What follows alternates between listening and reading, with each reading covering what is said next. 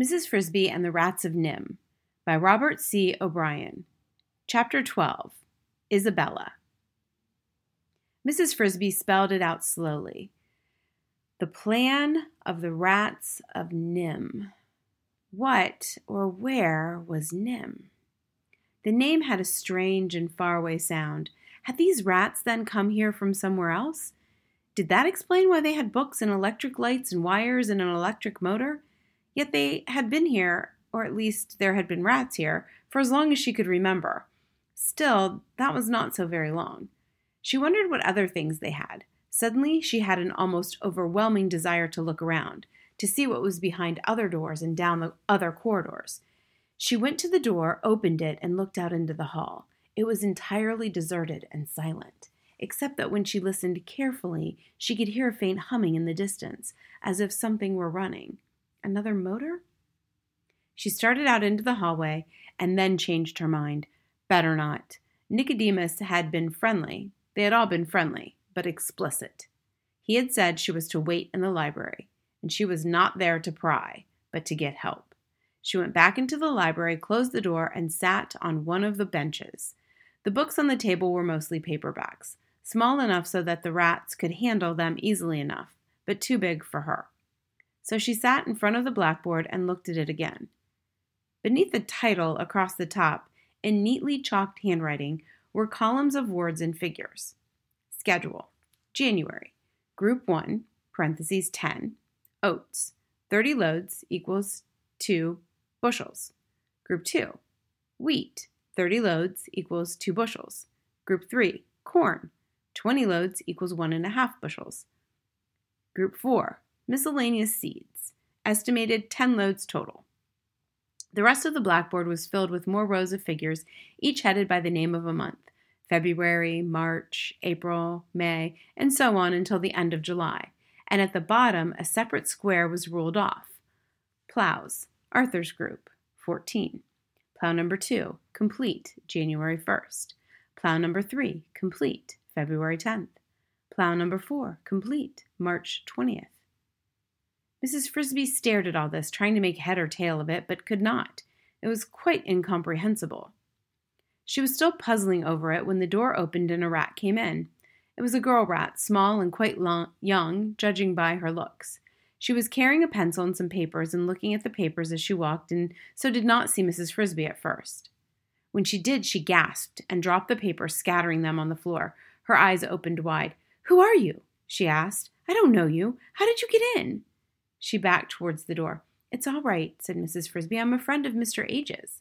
The rat was very young indeed, only a child. "But why are you in here? Who let you in?" "Nicodemus. He told me to wait here." The girl rat looked doubtful. "You might be a spy." "A spy? How could I be? A spy from where?" "I don't know. From outside. Maybe from NIMH." "I don't even know what NIMH is." "That's what you say." "But I don't. What is it?" asked Mrs. Frisby, feeling slightly annoyed. "It's a place." The girl rat, her alarm apparently subsiding, began picking up her scattered papers. "I'm supposed to be practicing my reading." "What kind of place?" "It's where we came from. I don't know too much about it. I've never been there." "How can you come from there if you've never been there?" "My father and mother did. I was born afterwards. I think it's white. Anyway, I know one thing. We don't want to go back. We don't want to get caught." So, Mrs. Frisby thought, that sounds as if whatever NIMH was, the rats had escaped from it to come here. But she realized that she was not likely to get very clear information from such a child. Again, she hoped that Nicodemus would explain it to her. Did Nicodemus come from NIMH too? Yes. And Justin? Yes. You know Justin? Yes. "I suppose you're not a spy," said the girl rat. She sounded mildly disappointed. Then she added irrelevantly, "Justin's not married." She climbed on one of the benches and opened a book. "He's the best one of all. He's not even afraid of dragon." She read in the book for perhaps 30 seconds, picked up her pencil, then put it down again. "I'm too young to get married."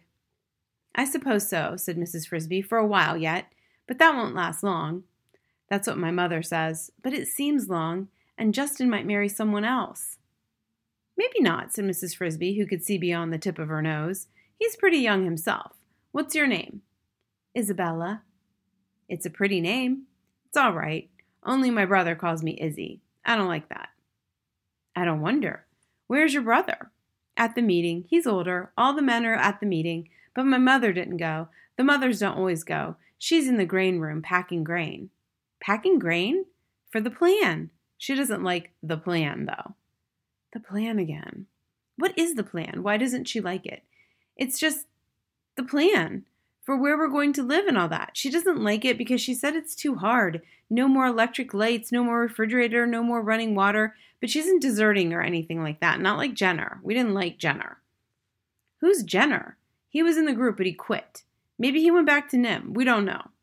Mrs. Frisby was gladly getting a picture of life in the rat colony.